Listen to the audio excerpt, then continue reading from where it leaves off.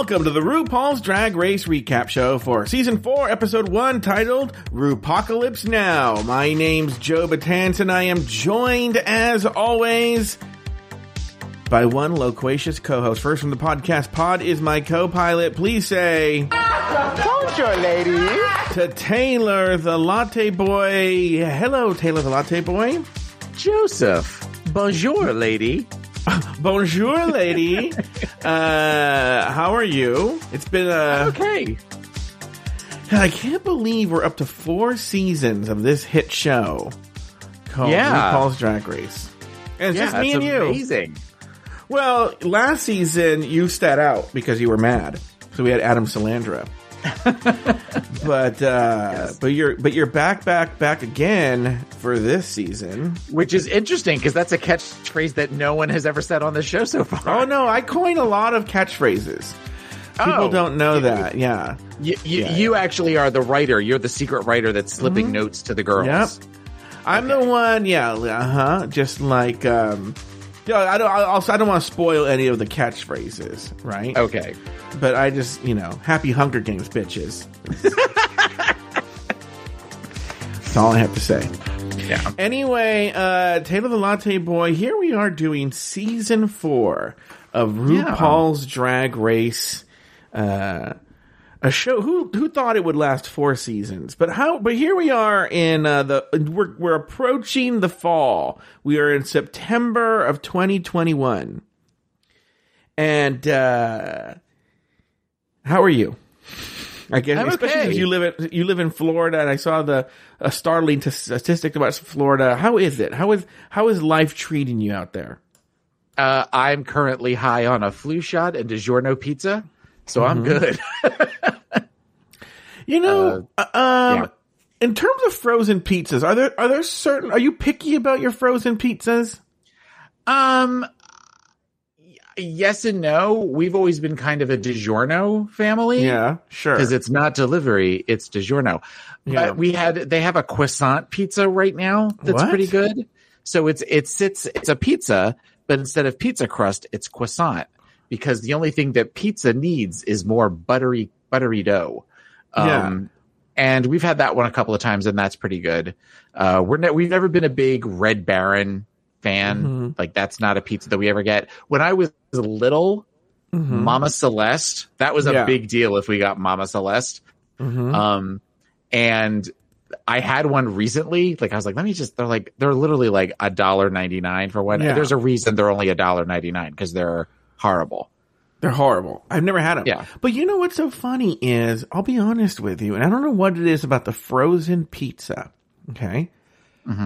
If someone makes, it's one of those things that if someone makes it and it's sitting in front of me and I'm hungry, I'm like, that's not half bad. But unlike regular pizza, I will never eat day-old frozen pizza. Why is that? No, but why is that? Tell me why, Taylor. I know you solve mysteries. Tell me why that is. Well, I think because eating it that it's frozen, which means it's just chemicals. It's really, it's a frozen meal that you wouldn't necessarily be good heated up. Whereas I think that if you get pizza from a pizza place, it is actually made with fresh ingredients, particularly if it's like a local pizza place, which we have a couple of those that are really good. And then that heated up, you're not like just heating up chemicals again. Because a lot of that stuff that's like frozen foods or manufactured foods, it's never as good the second time you heat it up. And pizza, I think, is just the same. I think the same rules apply there. But my question to you, I guess what I'm getting at is, what are some of your favorite frozen foods? If you were going to do Taylor's, list of the best 5 frozen foods, what would they be? God, that's a really good question because I don't necessarily eat a lot of frozen food. I mean, frozen pizza. Look at you, Gordon Ramsay here. Just needed Mr. Slow Food Taylor. Okay, so things that are my favorite frozen foods. Well, okay, so Eggo waffles, pizzas. I know what my number 1 is. I'm trying to come up with the other 4. Okay, so I would say my like Stouffer's French bread pizzas. Those are a good, quick meal. Sure. They're never microwaved. You have anything like that. Frozen pizzas, you don't microwave anything. You have to put them in. I feel like, let's see, what else? I feel like sometimes we have like Tyson, like chicken nuggets. Occasionally we'll do those. Those can be pretty good. So that's 2. You have the DiGiorno pizza. So that's 3. Yeah. You're a big fan of that. Yeah. Oh yeah, no, we would definitely do that. And I'm trying to think of something that would be a 4th thing. We recently had, cause we got an air fryer. So Babalu bought mozzarella sticks. Okay. And we had mozzarella sticks. Oh, wait a minute. No. Okay. I also thought of something else. Sweet potato French fries. Particularly the, what's it? Alyssa, something like that. They're like a Chipotle sweet potato fry. Those are really good. But my number 1 all-time favorite frozen food. Yeah. And it's with a tear running down my cheek because they no longer make it anymore. Oh my God. Would be Pillsbury raspberry toaster strudels. And did you actually put them in a toaster? Yes. You put them in a toaster, and they came with little packets of sour cream that were in like a little, like almost like a ketchup packet type thing. Yeah. And that you would tear the end off, the little tube thing, and then you would inevitably cover the top of it so it just looked like somebody shot a load all over the toaster strudel because it would melt the sour cream. Because it would be scalding molten lava hot inside. But first you would take the little packet and you would put the packet in your mouth and you would suck on it to get all the extra cream out. And then you would pull the packet out way too fast, therefore slicing the sides of your mouth. Been doing this since I was like 9. And then you eat the toaster strudel and eventually burn either the roof of your mouth or you burn your tongue on it. And it was worth it every time. They still make every flavor but raspberry, which was my favorite. And to this day, they haven't made it in a couple years. And every once in a while, I walk down the frozen food aisle just hoping that they started making them again. Like when they had them on clearance at one point at Publix, and I bought like 8 boxes and like nursed those boxes over several months, which you can do because they're frozen. And they were delicious, and there was not a single solitary healthy thing about them at all. Didn't care. Worth it into my A1C. What are your thoughts on this tater tot? I have no problem with the tater tot. Okay. I'm okay with tater tots. I don't need them to be all sorts of different flavored or like with covered. Are there cheese flavored tater anything. tots? Oh, okay. Well, I mean, like I think there's ones where you like put the different cheeses on them, or you'd use them like nachos, or you do that kind of thing. I just like a basic tater tot. I'm fine with that, and I put a little bit of Tabasco sauce on them. A little bit. Yeah. I guess the question I'm really getting to is, what is your favorite, like, well, I guess it's a weird oxymoron here, but what is your favorite guilty pleasure meal? Where so I guess it's maybe your least favorite. And what I'm saying is the one where you're like, you love it so much, but after you eat it, there's so much guilt that you ate this. A large General Tso chicken from the Chinese place that we go, because the large is vulgar how big it is. And I've gotten to the point now since I've started taking the one new medicine that kind of curbs your appetite. I can't eat it all at one time, but because it is sweet and it is super spicy and it is fried and it is greasy, and inevitably after I eat it, I just kind of sit on the couch and Babalu and I look at each other and we're like, why did we do that to ourselves? Have you and Bob ever had sex on full, like you guys had like a giant meat, like a giant, we guys are stuffed and then you guys have sex?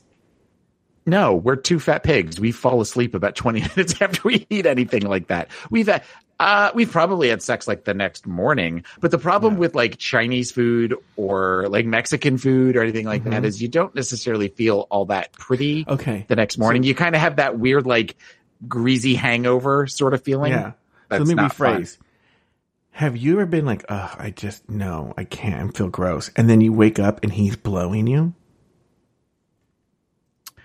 No. No. We did. Yes. No, it's fine. I didn't mean to step on your joke. No. Well, you said, but no, I stepped on you. You said we did what? No, Monday morning, which was something we don't ever do, is we had sex before I went to work on Monday morning. Like full on, like he like topped me kind of thing. And you were like in your work clothes, like your name badge and everything. I had my name badge on. I had my bag.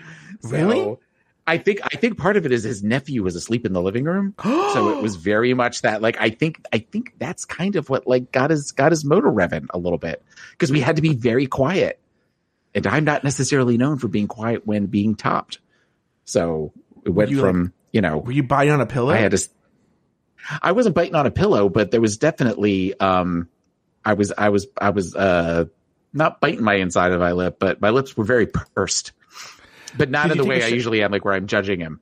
Wait, were you able to take a shower afterwards, or did you have to go to work like with his? No. I literally wasn't like dressed for work and had my pants down. No, it was we woke up in the morning, kind of we're all touchy, and then I realized, oh, this might be happening. And I took a shower the night before and did not have General Tso chicken, so I knew it was all clear for takeoff. And it just kind of happened. It was awesome.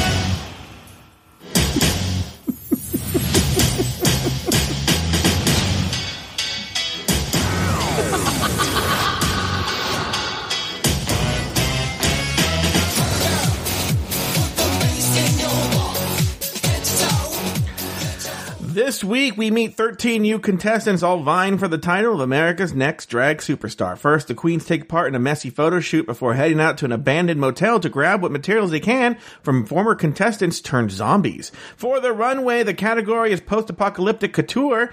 Try saying that twice, La Champion. In the end, Sherry Needles is named the winner of the challenge, while Jiggly Caliente and Elisa Summers are placed in the bottom two. After lip sync battle for their lives, Jiggly is told, "Shantae, you stay," while Elisa Summers is asked to sashay away. Taylor, name 2 things you liked about the episode and 1 thing you did not. Well, this is definitely return to old school Drag Race. I would say it was fun to watch it because it's been so long since I've seen this one that I really didn't remember a whole lot about this. I remembered who was lip sync. I remembered one of the 2 people that was lip syncing. And I was like, there was a couple people that I'm like, oh my God, I forgot this was their season sort of thing. So that was kind of fun just to watch that. Also, we're watching this, as you said, in 2021, not 2012 when this premiered. So, and I know enough about this season now to kind of watch for things and watch how characters are interacting that I wasn't necessarily looking for that at the time. So watching it from this perspective was kind of fun to watch. Well, also you listen to this Race Chaser show, correct? Yes. Yes, and so I was trying to avoid saying that, but yes, I listened to Race Chaser. Why? It's a real show. I know. And this was definitely, it was interesting listening to Willem give some of the background on the season. And so watching it now from that perspective, and also recognizing that some of the iconic moments maybe were a little more manufactured than we were led to believe. But this is early on where you didn't necessarily understand the machine of a reality show, what that actually meant. So, but I guess in that regards, it's interesting. My question is, I don't listen to Race Chaser, not out of bitterness. I just don't listen to it. And, but one thing I would say, based on what we've seen in the show so far, is I don't know, knowing what I know now about Willem, and knowing about just everything, just we're wiser 9 years later, is that, and we see his character already even on this show. How much of it do you think Willem is an unreliable narrator? Like, how much do you trust what he says? Because has there anybody who went on Race Chaser that said, well, you were kind of annoying, Willem, or anything like that? Or they haven't necessarily said that. I just know that at one point on one of the episodes, they have where Willem and Alaska interview Fifi. Mm-hmm. And I also get that this is many, many years later, but Fifi and Willem are talking about this and the kind of like laughing and just being sort of silly about some of the stuff to where you didn't get that this season. You kind of got that they really did not like each other and were gunning for one another. The edit for Willem this episode, without getting too far ahead of things, it's clear from the beginning they were gunning for both Willem and Fifi, but in a different way for the edit. Mm-hmm. I mean, they're really kind of trying to paint both of them as two very distinct villains, I would say. Mm-hmm. But we haven't heard anybody come out and say everything Willem is saying is false. Mm-hmm. So I am taking that as what Willem is saying is accurate on Race Chaser. Okay. And what was another thing you liked about the episode? I said two things. Oh, then what's the thing you didn't like? I completely forgot about Santino Rice. I had just kind of gotten used to the fact that we haven't seen Santino in, at this point, like 8 seasons. And with him sitting there with that stupid top hat on, I just sort of went, oh, you're back. Yeah, okay. And with the weird, we're laughing too hard at everything he says. And we are in prime Michelle Visage, shrill, screaming, laughing at this point. So it's that sort of stuff. It's it warms the cockles of my heart, but also it's nice to know that we have traveled so far from where we were. How about you? Yeah. What are your two things you like and what thing you do not? Okay. First of all, I forgot this Elisa Summer existed. So did I. Okay. But she is such a cute boy. Oh my God. Mm-hmm. So that's one thing that I like. Is we only got one episode of her, but she's a very, very, very cute boy. Another thing that I liked was, this will probably be a running theme for this season. But I think I talked about this in season 3 as well. It is very interesting to see, in stark contrast to what we're getting now, girls who aren't so polished to be on Drag Race.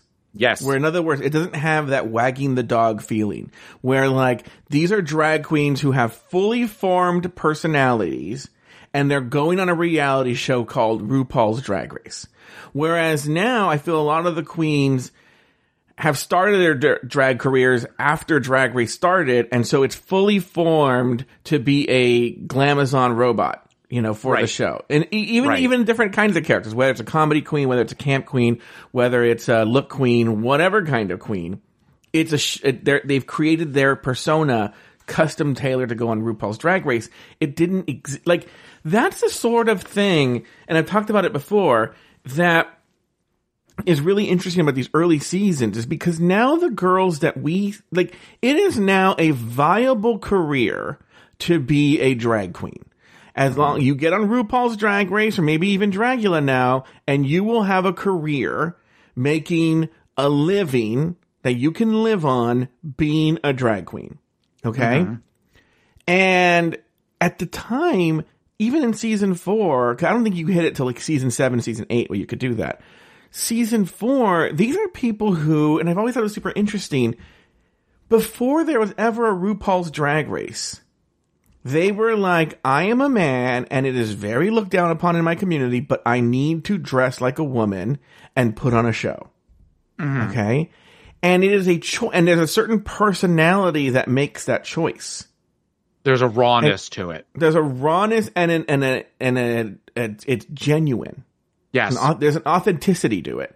And I think that's why you have these characters who are such interesting television characters, because they had fully formed personalities before they even walked in that workroom. And this is the second to last season of no catchphrases. But even next season they have a few, right? But there aren't really catchphrases.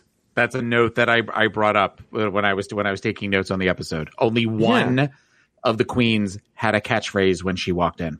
Who? Milan. Oh, she did. What did she say? Yeah. I don't remember exactly what it was, but I realized that when she came in was the first time, because she was 1, 2, 3, 4. She was the 6th one that I was like, oh, everybody else just kind of walks in and goes, hey, girls. And yeah. Bonjour, ladies. Yeah. So, yeah, I like that. And then the thing I didn't like is, this is the first episode that I've noticed where it's the supersized, 90-minute episode, and it didn't need to be. And it feels stretched out. But I did look, the rest, they're not all 90 minutes after this. No. 42. Yeah. But you also figure that, I mean, by season three, it had really started to take off. And what else did Logo have going on at that point? So they're going to milk that for everything they can. Yeah. So, of course, they're going to do the 90-minute show, which is watching it now on, like, I have it on Apple TV. It took an hour and 2 minutes. Yeah. Versus the 3-hour nightmares that we have now on VH1 for all of these seasons. So I didn't mind that as much. And I feel like the rest of the season is going to go really fast because we're so used to these 90-minute episodes that 42-minute episodes are going to be nice to watch. I forgot to watch Untucked. Did you happen to watch it for this episode? No, I wasn't sure if I was supposed to. I wasn't sure if that was part of the assignment. Yeah, so I'll check it out. So we'll talk if there's something worth talking about. We'll talk about it on the next episode.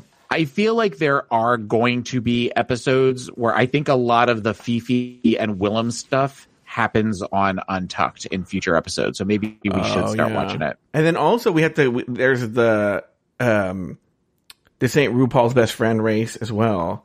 Well, that was this week. Oh, it is?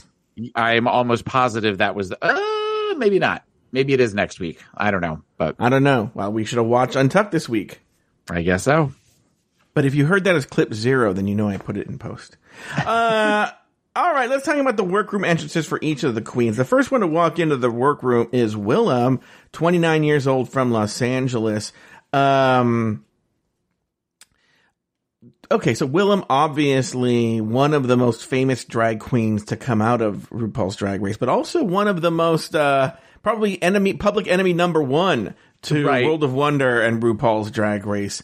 Your thoughts seeing Willem in her original premiere here? One of the most famous and most infamous of all of the Drag Race girls. I remember not really liking Willem on her season. I remember not being a fan and having slowly grown to really like Willem.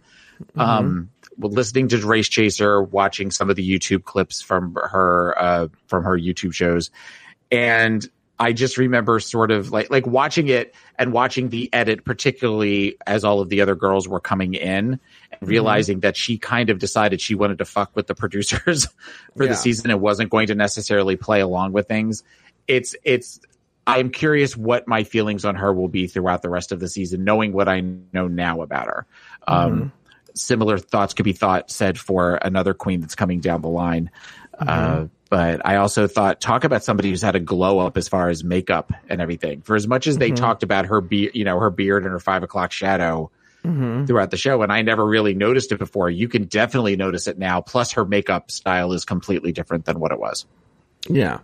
I like you found Willem very annoying when she on the first season, and it's weird. I have a very complicated relationship with my feelings about Willem. 'Cause I told you I don't want to say met, because I've never had a proper person-to-person conversation with Willem.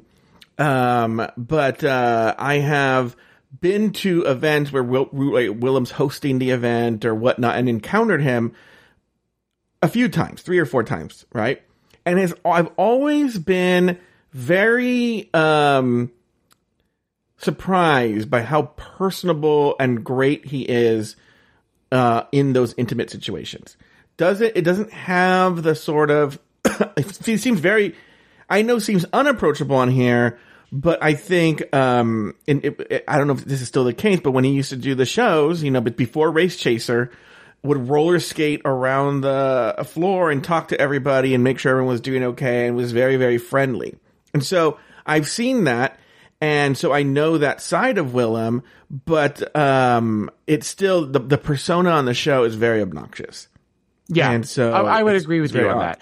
Willem is somebody who I have grown to appreciate over the years, because it is very clear that Willem is very smart too, and very, very quick with the wit. I mean, he sometimes goes to the lowest lowest hanging fruit as far as the jokes, but when he will sometimes say something that is really, you don't expect him to say, it can be very, very funny. And I appreciate that. Yeah.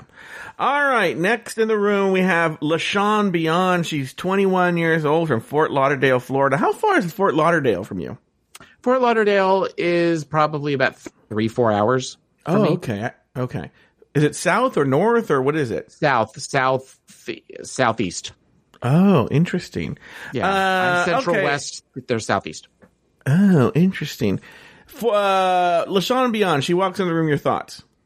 This was really the first time that I realized, even though she's only the second one, that Willem kind of came in a just outfit you would get at the mall. Whereas it felt like we had a definite mix of girls who came in true drag and girls who came in just sort of, I'm a natural woman kind of thing. And I think that this is another example of those. We didn't know to expect that you had to have some designer make an opening entrance outfit at that point, that it was definitely something where you could just kind of come in, as who you are, your authentic drag self. And, that was kind of refreshing. But LaShawn came in I think like a gold bodysuit with black boots and some like really high hair. And I mean, LaShawn's sort of one of those that I know the line, this is not RuPaul's Best Friend race from the old Untucks, but I could never remember LaShawn's name. What's funny is, apart from a few of the moments today, is I couldn't, it's really hard to place LaShawn even now.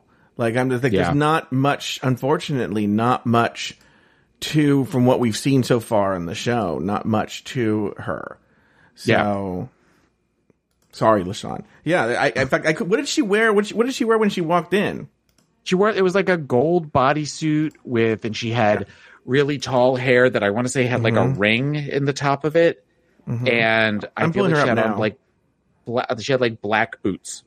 Let me pull her up. Let me see. Okay. Oh, I see. Yeah. And she has her hair you're right, into like a ring on top of her head. Yeah. Which is actually a very interesting look. But it's just a bodysuit with like a swimsuit over it or something, right?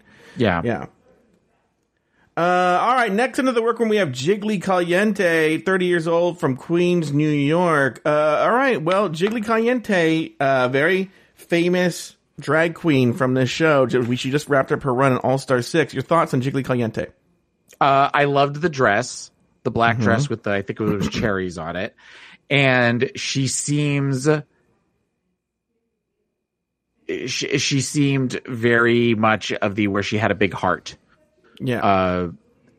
And just seemed very kind of unsure of herself, which I feel like we saw that throughout the season, and for possible reasons that we know now, maybe part of the reason why, but she was enjoyable to watch. But I think that I was never a big fan of hers the first time that I watched, but having watched her on All Stars and watched her be with other queens, like in some of their music videos or being interviewed and things like that, I've really grown to appreciate her more as a performer. So I feel like I'm going to enjoy watching her on season 4 more than I did the first time around.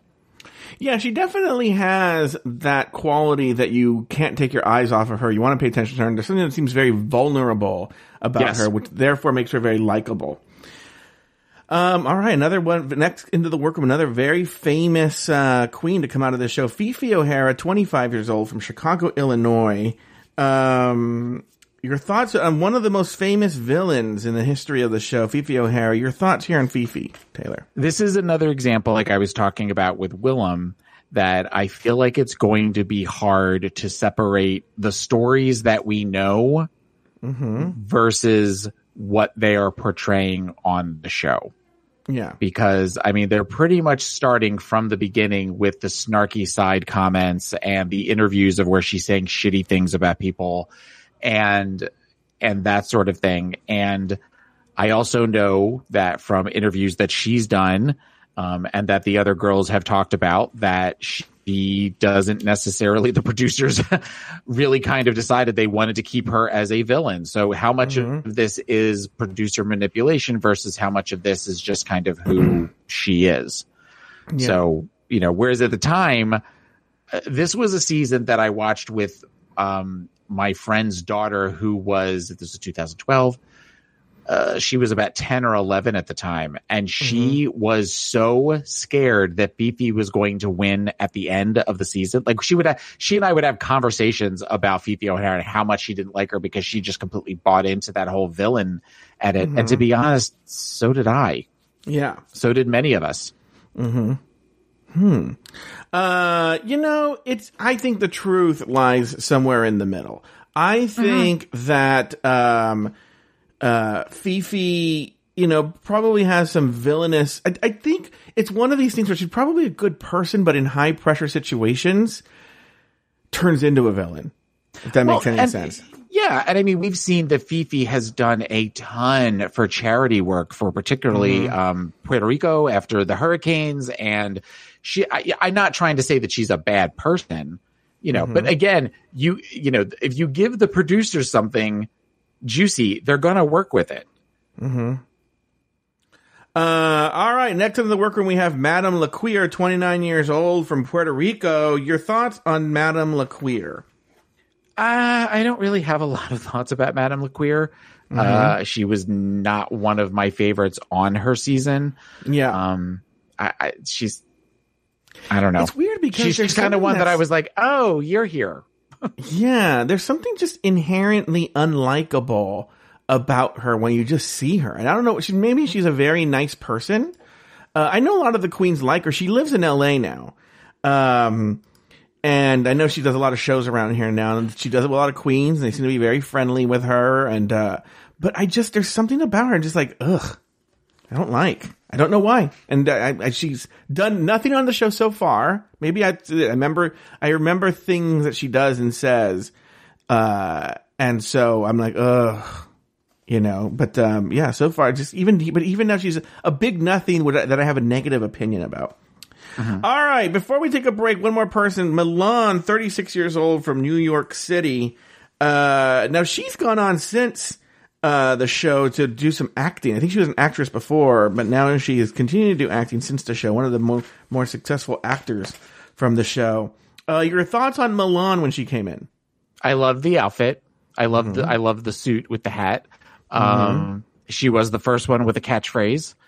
Yeah. And I know that she does some very interesting things. She's sort of a innovator with, I think, sort of the gender bending that we'll see on the show that was sort of poo-pooed at the time, similar to Alaska, doing kind of boy drag. We're going to see some of that with her. So she is, while she is not somebody that may be considered one of the most successful queens from Drag Race or for successful Drag Race queens, she is an innovator in that regards.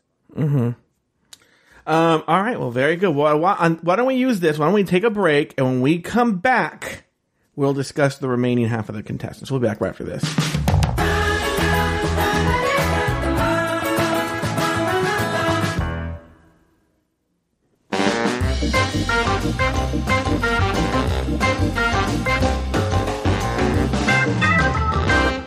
Yeah! All right. Next into the workroom, we have Elisa Summers, 23 from Tampa, Florida.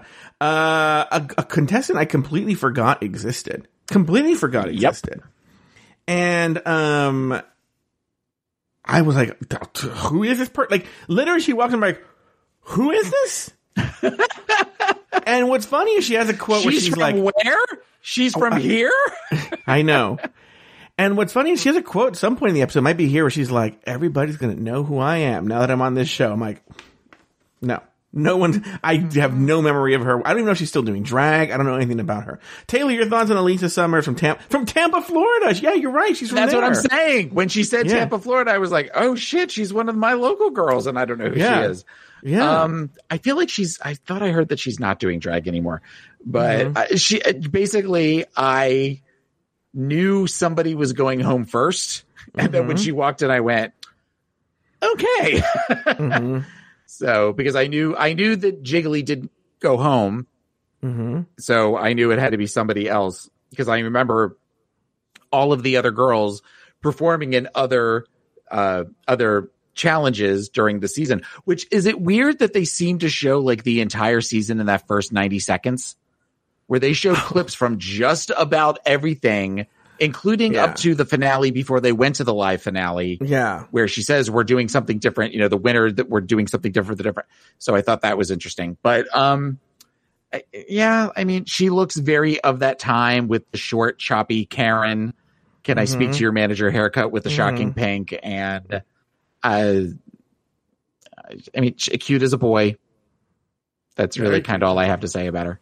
Yeah, there's not much to say about her. All right, next, and this is going to really, you know, I don't like to interview drag queens on this show. I don't like to have them because I like to be an impartial observer of the show. But, you know, like I said, Taylor, I call balls and strikes. So I know Dita Ritz listens. So, I've thought Dita about Ritz, that. Dita Ritz, 25, Chicago, Illinois, came in and said, "Bonjour, ladies." Taylor, your thoughts on everything Dita Ritz? I loved Dita Ritz during her season. And I feel like we're not going to say anything that she hasn't heard before during the season. The wig was a little thirsty. The wig was oh my God, the wig was fucking parched. Yeah. Donna Sugars would have lost her motherfucking mind. Yes. Yeah. But I mean, I enjoyed her. She had really good energy walking in. She definitely came in prepared for the, you know what? Let's go. Let's hit the ground fucking running. And in that regards, I enjoy that. I appreciate that. And I will say the editors so far are using her as one of the narrators, and she does seem to have a very positive energy. Elisa says her makeup's busted, but I didn't see any. I didn't get that at all. But the wig, girl, yeah, the wig was not great, and amazing bone structure. She has amazing bone structure and flawless skin. Okay, Taylor, calm down. All right, next we have the princess. A reserved extrovert, 32 years old, from Chicago, Illinois. Now, I will say the princess is often one of the butts of our jokes whenever we go to, you know, I feel season 4, a lot of those contestants like Elisa Summer and, you know, Madame LaQueer and the princess are go-to drag queens that people forgot. But the princess, she came in to the workroom. Your thoughts, Taylor? Not a fan. I remember, but why? Again, I remember not necessarily. I have a thing. I'm not a fan of like chest plate tattoos. Okay. And particularly as we've talked about on the various seasons of the show, I am all about female illusion. Like I want it to be where I look at somebody and go, that's a woman. And I guess particularly at that time, you didn't really see a lot of tattoos on women, particularly on like breastplate plates, you know, or chest plates, whatever. Now you see it a lot more. Now it's a lot more prevalent on women. But back then, so I think that I was always distracted by that. I was distracted by the tattoos. I was distracted by she looked to me like a guy in a dress compared to some of the other queens who looked like women. And it took away from that. And because she is sort of the butt of many of the jokes on the show. You know, but yours is always the princess. Mine is always Nicole Page Brooks. That's who we always kind of go to for that sort of thing. I guess I've also got that in my head, like when we're watching it, that she's been somebody that we've kind of made fun of as a queen that you don't hear of anymore. So I just sort of was like, okay. But don't you think she's kind of a precursor to that sort of androgynous sort of? Yes. You know. And I mean, you know, I get she crawled so that Cameron Michaels could walk kind of thing, where, I mean, it is definitely where you see that more and more where queens have tattoos or covered in tattoos. Just that I don't remember that necessarily being the thing. Even like the girls, you know, they were real fishy back then. If they had a tattoo, there was something about that I was kind of like, a real girl wouldn't have that, which is a stupid thing to say. And I get that, but we're talking about me from 10 years ago watching the show versus now I'm a little bit more, you know, inclusive and open-minded about things like that. Yeah. That being said, still don't like her. Next, 21 years old from Puerto Rico, we have the little midget, Kenya Michaels. I was waiting to see if you would say that. Talk about a natural woman. I mean, she is probably the most feminine looking queen that is ever been on the show, or at the very least in the top couple of them. She's in the top few. I mean, Stacey Lane Matthews could give her a run for her money, and no, I would say that as well. But I mean, definitely little ball energy. I'll say that. Yeah. Not necessarily the greatest fashion choices, but whatever. I never got the Kenya Michaels business. Like, I didn't. William seems to be sort of enamored with her in a very peculiar kind of way, but I never got it. All right, next, she comes in and she says, "Morning, bitches," but Chad Michaels, 40 from Los Angeles. Your thoughts? I mean, Chad is a legend. I mean, Chad walked in like Chad was a legend, and you know that there is where Chad was kind of walking around like saying hi to everybody and everything. And Chad was the only one that Willem seemed shook about, or it seemed very kind of like, I hope nobody's doing Cher because this is the legend right here, and said something along those lines. So that to me was interesting to see that, they all seemed to know who Chad was and seemed kind of, excited that she was going to be on this season. Well, thing too, I think she lives in San Diego now, but I think she always did, but she primarily performed in LA at the time. And I think she booked a lot of shows. I think she was a big booker. So the drag queens would obviously know her because she booked a lot of shows in Southern California. Next, I mean, this is, these next few is like, it's sort of the most iconic people from the show. Sharon Needles, 29 from Pittsburgh, Pennsylvania, came in and said, I look spooky, but I'm really nice. Sharon Needles, your thoughts here? One of the most iconic queens from the show. Well, and this is one of the most important ones, and somebody who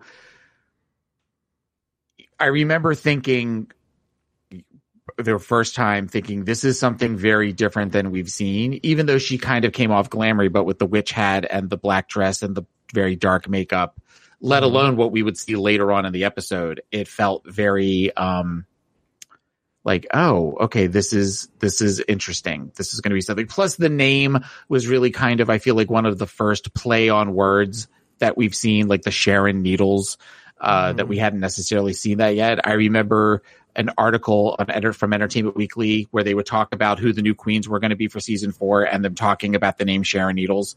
So, that you already kind of knew that you already heard the name before the season even started, let alone the looks. Now, we do learn she's one of the most important queens. It changes the show in a way that the show's never, I don't even think, been the same since. But we do learn that she's been very problematic since as well. Yes. I know Dita Ritz has said that she frequently used the N-word off camera. There have been some problems with just abusive behavior towards young people, old people, racism, alcohol issues, drug issues. There's a lot of baggage that comes with Sharon Needles. But, but it was very interesting to see a very important queen from the show walking through the door. Speaking of one of the most influential queens on the show, Miss Latrice Royale, 39 years old, walked in and said, "Eat it," and describes herself as large and in charge, chunky yet funky, bold and beautiful. She is Latrice Royale. Taylor, your thoughts? I love Latrice.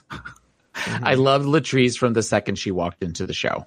I just remember we hadn't at that point truly seen someone who was that big and owned it the way that she did. Someone who was a large person of color that just kind of walked in and said, "This is who I am."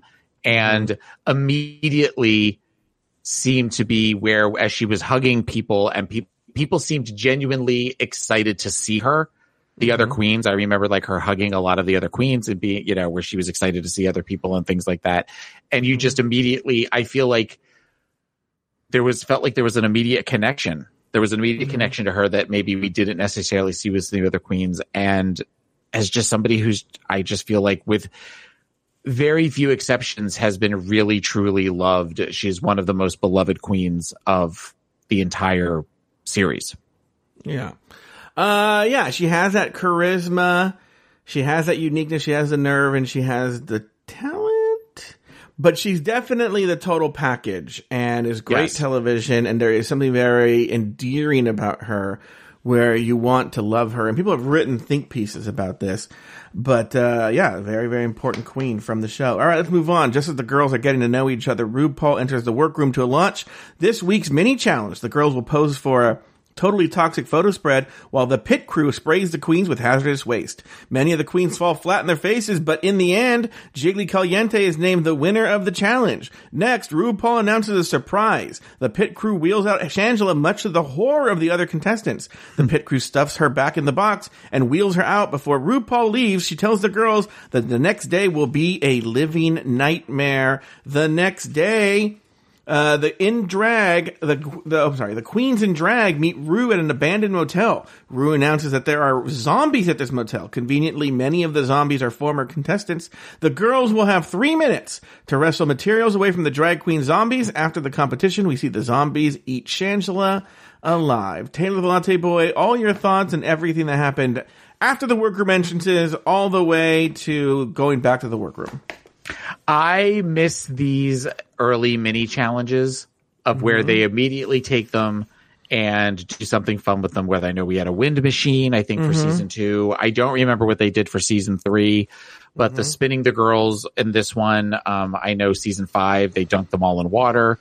You know, this was a fun, quick way to kind of, you know, get the race going, see what the girls are made of. And it was fun to watch this. The dress was not flattering to anyone, the weird baby doll dress that came under the boobs, but I get that they were doing it for the effect of the paints and all that kind of thing. And I feel like it was a little more dangerous than some of the other ones were, but whatever. Shangela coming out was kind of a funny thing in that looking at the looks on some of the girls' faces was where you said the horror of seeing it, that there was definitely that, like, you've got to be fucking kidding me sort of thing. Yeah. So the fact that they then stuffed her in a box and then sent her away was good. Did you get the sense why Jiggly won? Was there any rhyme or reason why Jiggly won? I was surprised by that because I don't remember necessarily Jiggly's photo being all that interesting. Yeah. I feel like there was somebody else's and I can't remember whose it was. But but that's maybe everybody else's was sort of forgettable, whereas she did the best. You know, she seemed to take direction really well, so maybe that's why she got it, because her picture just seemed, all the pictures did seem sort of like everybody else's. Now, what did you think of this day drag scene where the former contestants came out as zombies? There were actually only, I looked this time, only a few of them were former contestants. A lot of them were just like extras or something. Yeah. But the former contestants were the one that had the articles of clothing they could steal from. What were your thoughts seeing them? What did you think of this bit? What were your thoughts here? Well, they all look like hookers walking into the hotel. There was not a great, you know, day drag from what we've heard is very, very hard to pull off. But I liked the fact that it was a set that was very different from what we're used to. The production value I thought was pretty good, given that this was a relatively low budget show at the time. I thought that it was a fun way to do what they've done in the past with other challenges similar to this. I know they did one with Drape season 2. I feel like I know they did the dumpster diving thing for season 5. This was a fun thing to do. And also kind of, you see where they're starting to plant the seeds of almost like a continuity of a Runiverse, as it were, where by bringing back the other girls and having it where you're recognizing at this point that these girls are a part of a larger world by bringing in some of the old queens. All right, let's move on. Back in the workroom, the girls grab more supplies. Kenya twerks and LaShawn makes noise, splits the earth in two, and struggles to pronounce this week's category. On the table visits, the princess made an outfit that doesn't fit the theme. Sharon Needle shares her inspirations. LaShawn Beyond is baffled by the challenge. Finally, Latrice Royale reveals that she spent 18 months in a federal prison. A lot happened in this table visits. Taylor, any big thoughts here? The two thoughts that I had were the princess's ballerina look. I think that if she had stayed with that and just kind of distressed it in some way, that was kind of a cool story for like a ballerina at the end of the world and what a ballerina at the end of the world would look like. I thought that would be really interesting instead of, you know, just kind of, you know, making it a ballerina look. I think that if she had stayed with that and just kind of distressed it in some way, that was kind of a cool story for like a ballerina at the end of the world and what a ballerina at the end of the world would look like. I thought that would be really interesting instead of, nautical thing that she came up with for hers. I didn't really get that. The only other note I had for this act was the conversation with Latrice, that while it was definitely very producer manufactured of RuPaul asking a question, so the only possible answer she could say is when I went to prison and my mother died. I thought that this is part of the reason why I think people love Latrice as much, because I wrote down there was a maturity in the way that she was talking to Ru. It wasn't like some of the other girls where they're looking up to Ru. It felt very peer-to-peer talking. And there was a heart to what Latrice was saying. And I also thought there was a humility in getting on, within the first, episode of the show saying, yeah, I was in prison for 18 months. I did some stupid things. And it cost me the ability to go to my mother's funeral.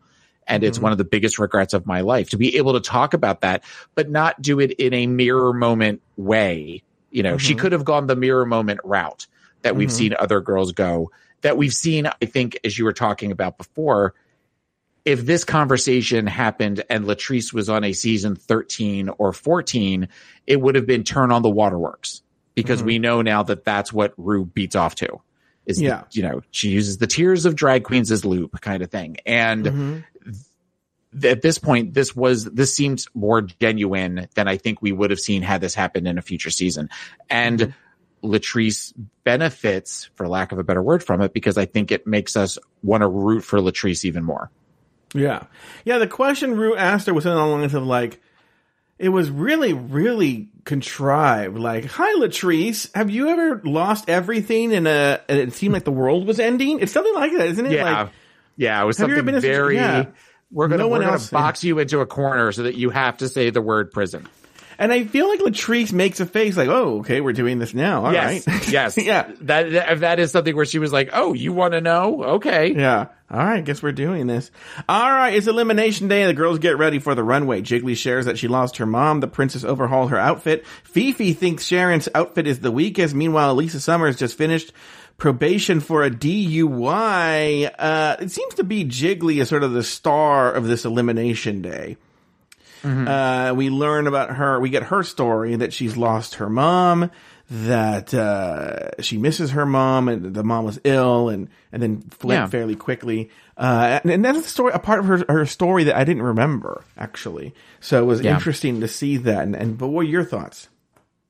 That was the only part that was really interesting to me, that she was able to sort of talk about that. And, as someone who's lost a parent, it is, which I hadn't lost, and my father was still alive when he died, I think 2 years later, but recognizing that we don't have, we're not guaranteed time as we are living in 2021.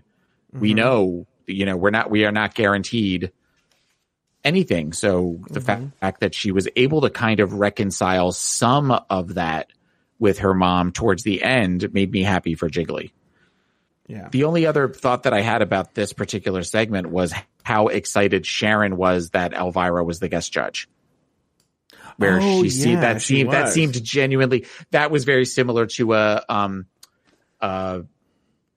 Vondu finding out that Shaka Khan was going to be the judge. Who would be your celebrity that they said this person's going to be in the judge? Tina Turner. Really? If they said Tina Turner is the guest, I would immediately start to cry. No, you would not. No, yes, I would.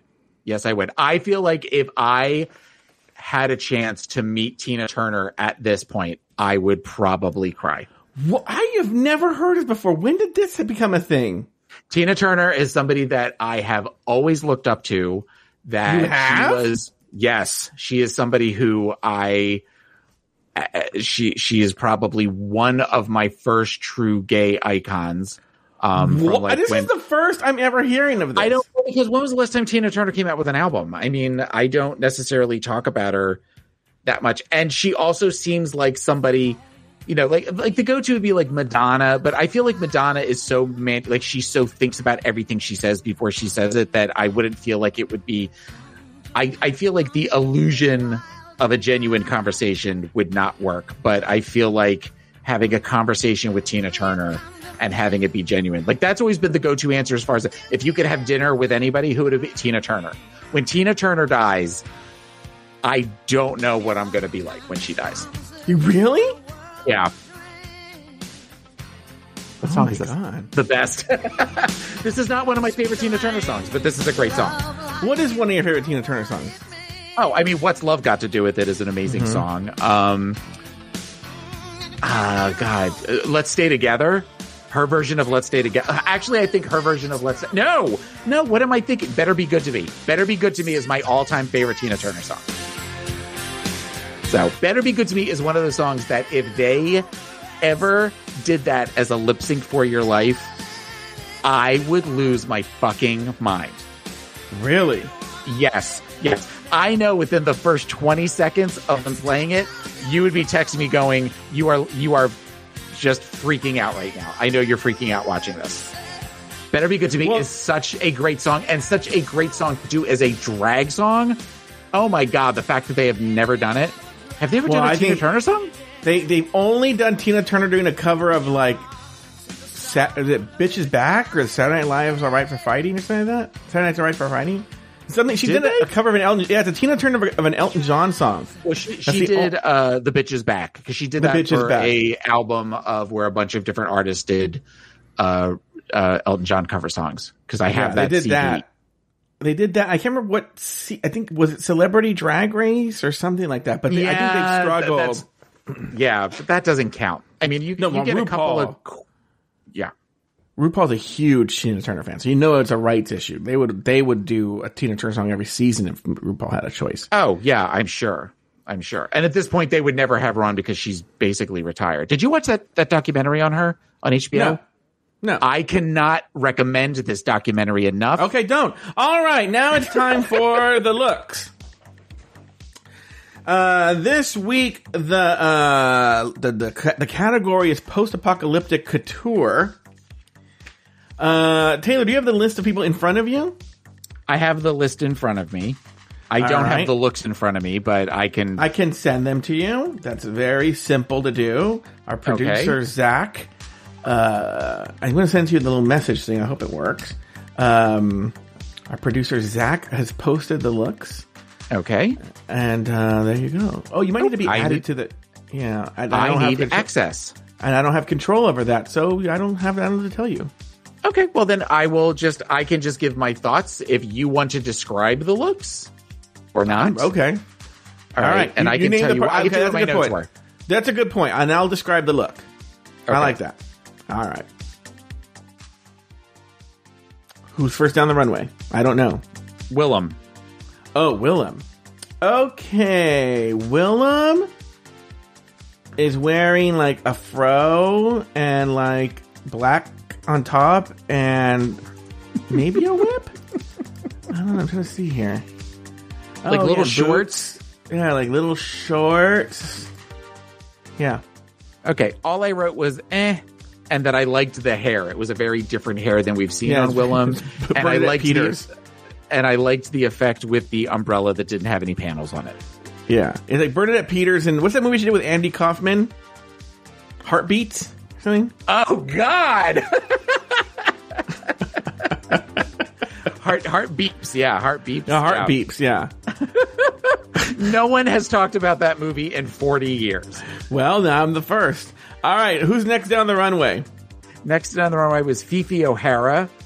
Okay, Fifi O'Hara. Oh, okay, she's like red and like a cape. Oh yeah, she had like the mesh fencing for a cape, and these pictures are very tiny. I can not really make them out. And like, and it's pink. It's not red. It's a lot of like camouflage colors, or a lot of very much like browns and greens. But then there is a hot pink aspect to it. I do remember that. Okay. This possibly was my favorite look of all of them, and I was really, really surprised, as was Fifi, that she was safe. She is part of a group of girls here that I feel like were in another world.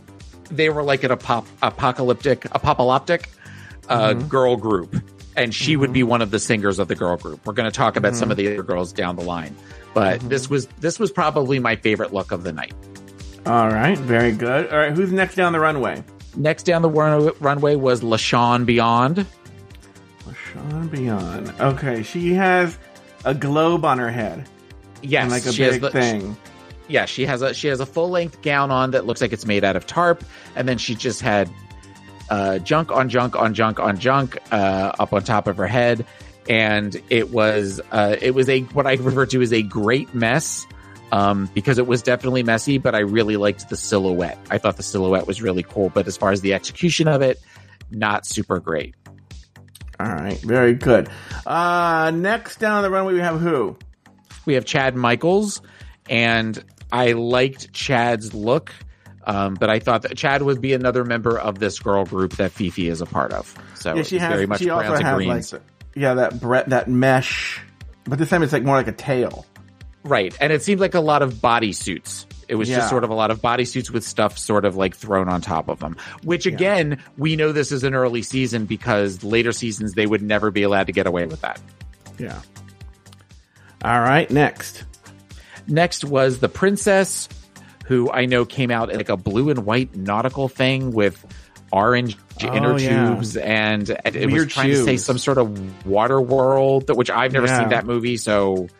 I didn't get the reference. I know what the movie's about, but I didn't get it at all.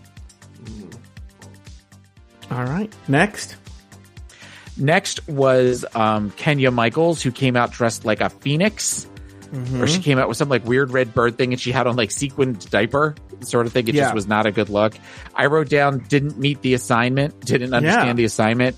And I also thought it was funny that because they were playing Glamazon, and they chose for her to play the part She's So Bloody Tall. They like stopped, everybody stopped talking, and that was the part as she was walking with it when She's So Bloody Tall. So I thought, I wrote that like, oh, that was a funny little, some producer thought that was very humorous to do that for her. So yeah, I didn't quite get the look, and I understand why she was in the bottom three. All right, who's next? Next was Latrice Royale. Yeah. And I don't remember what the look looked like. I feel like it was kind of similar to the netting. But the netting, like there was a skirt. And I just wrote it needed polish. It just seemed very sloppy. Yeah, and big knee-high boots, like lace boots. Yeah.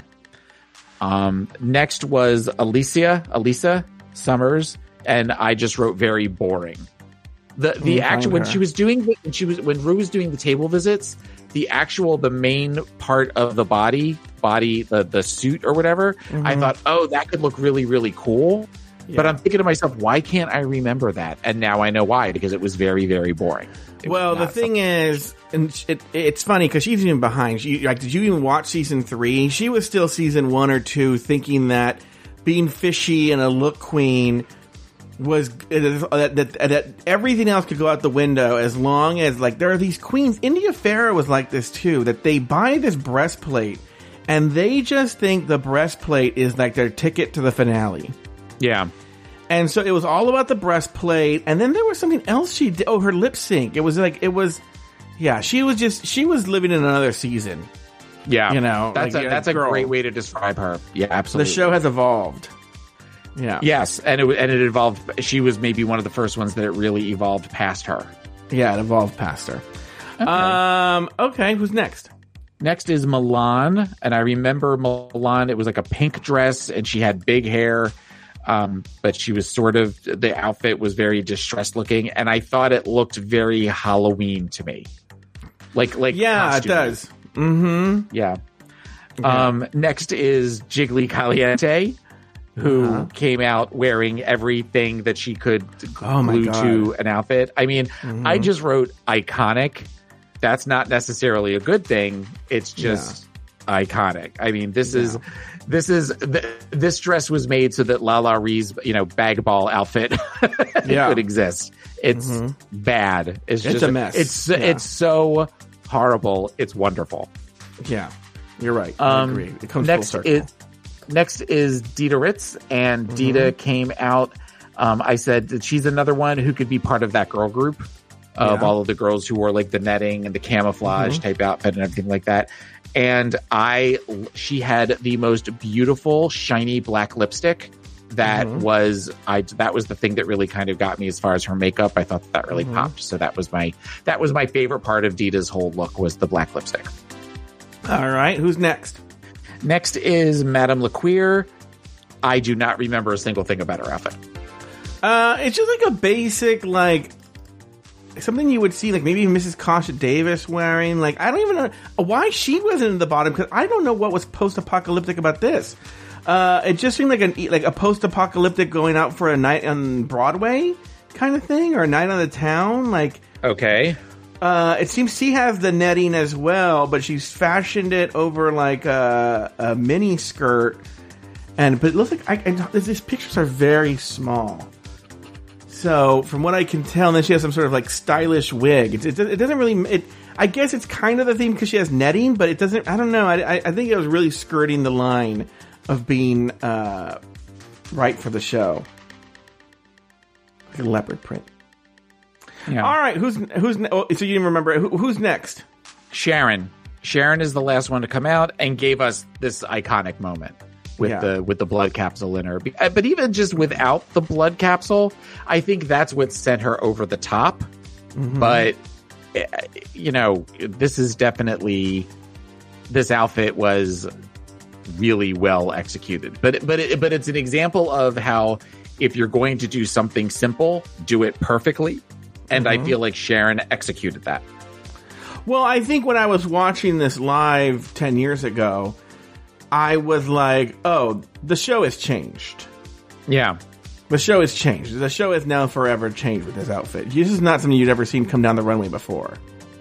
You know? I mean, this is, I would say to some degree, it's because of Sharon that we can have a show like Dragula. Because Sharon at this point has shown the masses that this is something that they would want to see. And that's not to say that the Boulet brothers haven't obviously worked for decades before. But I mean, I think that this is something where they saw this and realized, oh, we could do something like this for queens that are all about goth and horror and all of that sort of thing. Well, I think the Boulets for a long time worked hard to get away from that shadow, because that was something that was constantly compared. Oh, it's just Sharon Needles, or you're copying Sharon Needles. And I think they have now done it, but I think it took them a few seasons. All right, Taylor, well, those are the looks. The looks. All right, on the main stage, RuPaul announces that Sharon Needles is the winner of this week's challenge. Meanwhile, Jiggly Caliente and Elisa Summers are placed in the bottom two, forcing them to duke it out in a lip-sync battle for their lives. The song, Toxic by Britney Spears. In the end, Jiggly lived to see another day, while Lisa Summers was the first queen to be asked to sashay away. Taylor the Latte Boy, any final thoughts on the episode? Your thoughts on the lip sync? Give it to us now. I thought the lip sync, Jiggly definitely deserved to win that lip sync. I mean, I thought Elisa was, well, either way, Elisa was a subpar as far as her lip sync goes. We also got a very timely pop cultural reference twice in this episode, where Ru brought up honey badgers, which that was a thing back then. 10 years ago, Honey badger don't give a shit. Yeah. I also thought that the whole idea of, is there anything you would like to say to the judges, is something that I found oddly refreshing, because we don't see that anymore. I totally forgot that she used to do that. And again, she would never let that happen now, because it's become so controlled on the rails of what they expect, that I feel like that we would never be allowed to have an opportunity to have that be where that's kind of the standard of, all right, we've said everything we have to say. Do you have anything you'd like to say to us? Well, you know, what's funny is when she eliminated Elisa Summers, this might be the only time that I know. Maybe there are other examples, but this is the only time that I know of. Maybe she did in seasons 1 or 2. We haven't covered that yet. Where it's usually the safe queen is announced first, and then the eliminated queen is announced second. She said Elisa Summers first and eliminated her, and that was unusual. It's very, very, very rare to see that. At least for me, because I'm working backwards. The lip sync, Elisa Summers did terrible. Probably one of the worst lip syncs ever. It's like she didn't even try. But I think once again, it was one of these things like, if I just look fierce, I'm going to win this lip sync. And that's like a very, by this stage, outdated way of thinking. But those are all the thoughts I have, Taylor. Have you said everything you have to say? I have. All right. Well, that's going to do it for this week's episode of RuPaul's Drag Race Recap. Be sure to join us next weekend every week as we continue to discuss, dissect, and deconstruct each and every episode of RuPaul's Drag Race Season 4. So for Taylor the Latte Boy and myself, sashay away until next week.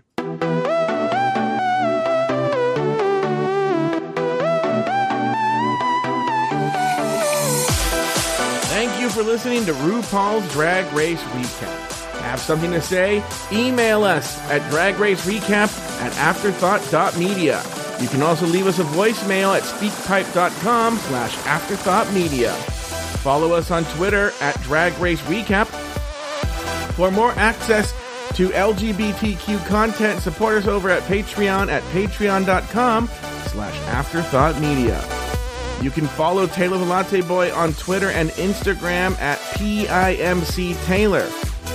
Follow Joe Batance on Twitter and Instagram at Joe Batance. This episode was produced by Zach Birch. Drag Race Recap is an Afterthought Media podcast.